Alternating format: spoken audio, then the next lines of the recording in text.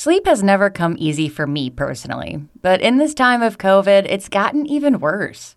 Here to help us catch some Z's is Dr. Anita Nyack, the medical director of University of Maryland's Harford Memorial Hospital Sleep Disorder Center. This is the Healthy Hero podcast from Upper Chesapeake. I'm your host, Caitlin White. All right, Dr. Nyack, what sleep complaints have you been hearing about most since the pandemic? I'm sure there's been so many different kinds. Yes, definitely. Some surveys from our Academy of Sleep Medicine have recently estimated there's been almost a 30% rise in sleep complaints since the pandemic, since early March. And I've certainly seen it in the clinic, and I've seen just, friends and family be complaining more about sleep issues. I think probably the most prevalent sleep concern I've been hearing since the pandemic is that I'm having trouble getting to sleep. And as a result of that, they're tired and fatigued during the day. But I think one of the newest and biggest complaints is an inability or difficulty falling asleep. And if I had to pinpoint that to what's going around globally, obviously this is unprecedented for the world, is I think there's more anxiety, there's more issues with uncertainty. And I think, anxiety does play a big role in insomnia in general. And now we have a global situation where there's definitely more, anxiety and worry about people's health and infection, COVID, what's happening to their families and to their workplaces and their work environments. So in that respect, I think anxiety and worry is playing a role in people's inability to fall asleep. But more tangibly, I think it's also the blurring of work and home. Now that more people are working from home, I believe I can assume that there's not that hard and fast border that I'm at work and I'm coming home and I can kind of turn off the switch. I think because people are working from home, there's probably some blurring of when that workday ends and they're on their computers longer. A lot of people joke around Netflix. People are also entertainment-wise are kind of maybe watching more TV because they're stuck at home and they can't do their usual activities and socialize as much. So people are using more media. And that light source, that light from these media sources also plays a role in the inability to fall asleep. So I think there's a lot of different things at play, but certainly there's been a rise in complaints of insomnia. I know all of the things you just listed are reasons I haven't been getting to sleep lately. So what are some things that we can do to sleep better? It's a great question. This is something I address in general, even, before the pandemic. There's lots of behavioral things that we can do as, patients to help us improve our own sleep without the use of medication. So we kind of couch that term as sleep hygiene or good sleep behaviors.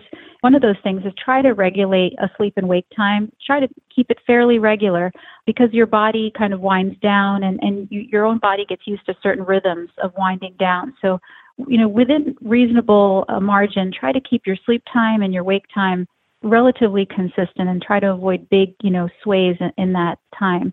So that helps regulate things. Along with that, as I mentioned earlier, try to limit the bright light exposure you have. We know that, there's glasses that filter out the blue light, which is supposedly the alerting light.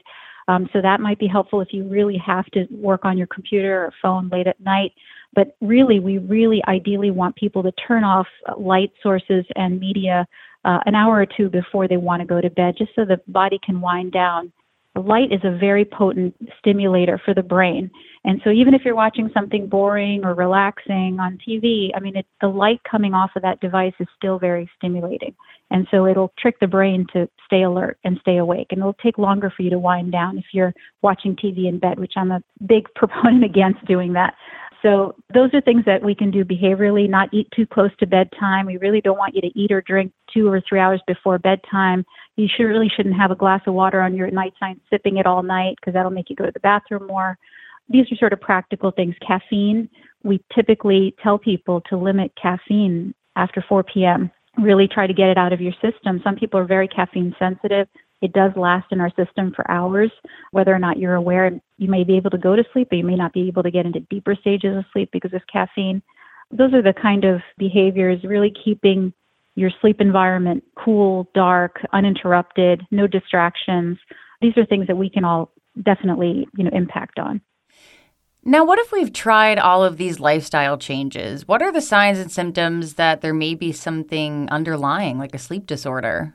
Yeah, so these are things that, obviously you want to discuss with your physician. A lot of primary care doctors are excellent at screening for some of these things. Some of the symptoms that are more concerning that there is something actually organic going on with your sleep may be the presence of snoring.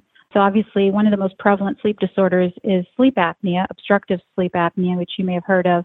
And some of the symptoms of that are snoring loudly or consistently. Usually, obviously, it gets worse when you're on your back positionally, but snoring, sometimes a bed partner or spouse can notice that there's a pause in the breathing, or it looks like they're holding their breath for several seconds, and then they suddenly gasp and have a big, intake of air. So a weird breathing pattern where there's stoppage of breathing or shallow breathing accompanied by snoring is a very troublesome sign. Weight gain, also along with snoring kind of getting worse, tells you that maybe there's sleep apnea at play. It's very much a weight-related issue for many patients. So if you're gaining weight and snoring more loudly and having more interrupted sleep, that's probably a recipe for this could be sleep apnea. If there are lots of movements or very restless sleep, or you're kicking and moving a lot at night, that could be an indicator of a sleep disorder. Waking up with headaches, dry mouth in the morning, and feeling exquisitely tired and sleepy despite getting 6, 7, 8 hours of sleep, but you're just, very, very sleepy during the day. That's also an indicator that there's potentially something else going on with the sleep. One of the biggest sleep disorders that maybe many of us know of is sleep apnea. Tell us more about that. Right. So sleep apnea is very much a mechanical disorder to a large extent, where the airway, the upper airway, anywhere from the nose to the back of the throat, the tongue, the upper airway, is blocked to some degree, and it collapses down when we're asleep.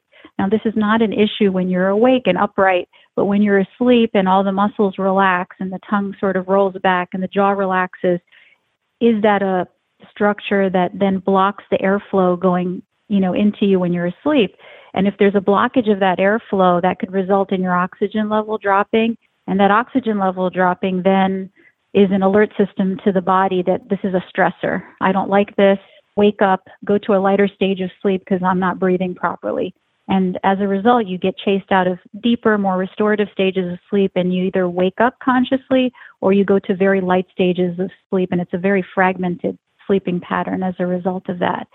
Again, obstructive sleep apnea, we see it, the prevalence goes up as your body mass index goes up. So the heavier you get, the more weight around the neck, et cetera, it becomes, you have a higher risk of sleep apnea. We know men get it a little bit more than women. Postmenopausal women tend to have more sleep apnea than premenopausal women for hormonal changes. The other issue could be your neck size. So we know that men, especially with collar sizes over 17 inches, probably have a higher prevalence of sleep apnea. It's important for me as a lung doctor as well as the primary care doctors and cardiologists out there. Sleep apnea is associated with high blood pressure. It's associated with cardiac rhythm issues. It's associated with poor metabolism and weight gain. And it has a whole host of sort of cardiovascular relationships, early stroke risk and heart attacks, things like that. So it's not a direct one-to-one, but they run together. So we think it's a risk factor for cardiovascular diseases as well. And what is the treatment when it comes to sleep apnea? So there's very good treatment right now. I know a lot of my patients will come in and say, I have a neighbor who has it, and they have this horrible looking mask they have to wear, and I don't want to wear that. So they usually start the conversation that way. But then I usually spend some time and educate them that, this is a very effective treatment. The good news is, compared to, 10 years ago, the masks that we use, so what we use to treat sleep apnea is a mask of some sort that either can cover the nose or the nose and the mouth if you're a mouth breather, and it's humidified air pressure. And what that does is it literally acts like an air splint and pushes through that, obstruction in your upper airway to keep everything open and patent. And that allows for you to breathe normally at night and not have that interrupted sleep. So that's sort of the gold standard of treatment now. Having said that, there's a lot of new experimental things going on. A lot of my patients have heard of a new FDA-approved device that is an implantable device that can help with sleep apnea, and that is more invasive because it's almost like a pacemaker type of a device. So that's an option for people who really can't tolerate CPAP. But CPAP right now is still the gold standard of treatment. It's non-invasive. There's really no side effects at all. it does get taking, you have to get used to wearing it. But I'll tell you, the majority of our patients, if it's done right and if you have the right support system and a good, physician taking care of you, they tolerate this extremely well. And I have many patients who will not sleep a day without it. I mean, they travel with it. They can't believe how much better they feel, and they won't sleep without it. Great. Well, Dr. Nayak, any last-minute sleep tips for those of us just having a hard time with this whole pandemic? I wish I had an answer to that, but I think the main thing is to be patient. I think, things are getting better. The vaccines are out. I do urge everyone to strongly consider getting the vaccine. I think that'll be a way out of this pandemic, and stay safe and do all the normal precautions that, the CDC and scientists are telling us to do. But I think the main thing is to realize that, this will get better, and, to help manage your anxiety, do things that give you relaxation, give you ways to, eliminate or help manage your anxiety better. I think your sleep will get better if you're not stressed out, if you're not anxious about everything. Adhere to those good sleep habits the best you can. Try to create a border between work and home if you can. Turn off those lit devices at an appropriate time. And, exercise, eat right, do all the things that we normally would recommend to get us through this difficult time. This is, again, an unprecedented time, and these are steps that we can all take some ownership of our individual lives and our families to get through this. And I think it's something we have to be hopeful about. Now we have reason to have more hope with the vaccine and the precautions that everyone is taking. Well, thank you so much for joining us today, Anita. I'll definitely be trying some of these tips out tonight. Visit umuch.org/healthyhero for additional resources and help related to COVID. And thank you for listening. This has been the Healthy Hero podcast from UM Upper Chesapeake. I'm Caitlin White. Stay well.